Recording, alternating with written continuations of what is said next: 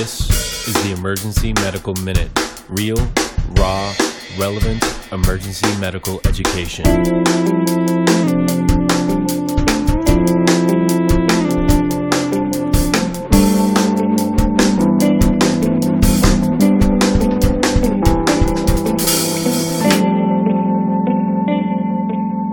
Please enjoy the show. Pharmacy Medical Minute tonight is going to be on desmopressin because I've gotten a couple questions each day this week when nurses have pulled it to give it for patients with renal colic. So just to review, what is desmopressin? Does anyone know what kind of analog it is? What does it mimic in our body? Vasopressin, which other name for that is, do you know which hormone? Antidiuretic hormone, exactly. And so it does exactly what you would think it does, right? Antidiuretic, so it's going to stop diuresis. It's actually going to help in your renal tubules, little aquaporins to go in and water to come back into the body so you retain it. So what else have you guys seen DDAVP used, probably IV for? I hear bleeding, right? So we give very high doses for bleeding. A one-time high dose causes a one-time release of von Willebrand factor, which is a very important component of our clotting cascade. So oftentimes you'll see us give that before a surgery or during a surgery if a patient's bleeding.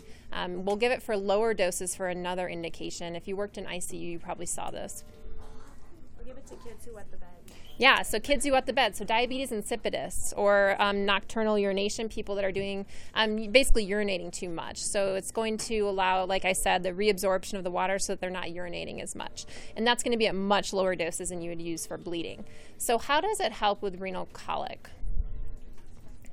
We actually don't really know, but what's postulated from animal models is basically that if someone has a stone and is blocking the ureter and they're having a lot of spasming around that stone, it's thought to cause reduced spasticity around it by causing relaxation of the smooth muscle in that ureter.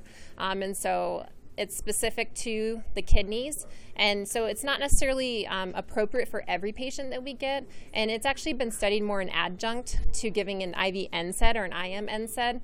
Most studies looked at using IM diclofenac. We would use Toradol here, IV, right, 15 milligrams IV. So it's a very good augmenting agent. It's only been studied individually in a couple of very small studies and shown to have some benefit in pain. It has this very unique biphasic half-life. So the first half-life is minutes, and it works within minutes, which is nice. It also has a second half-life, the slow half-life, which is over an hour. So it should last for a couple hours for the patient. So when we actually give it, the dose here is very small. It's just 40 micrograms. So you're going to see the intranasal product like this. Each spray is 10 micrograms. So I tell everyone do 2 sprays up each nostril, okay? And try to explain to the patient why you're giving it. It's those patients that are having the intermittent spasming or the intermittent doubling over, and then they're okay, and then doubling over, and then they're okay. And so, again, not for everyone, but definitely can be a good augmented therapy.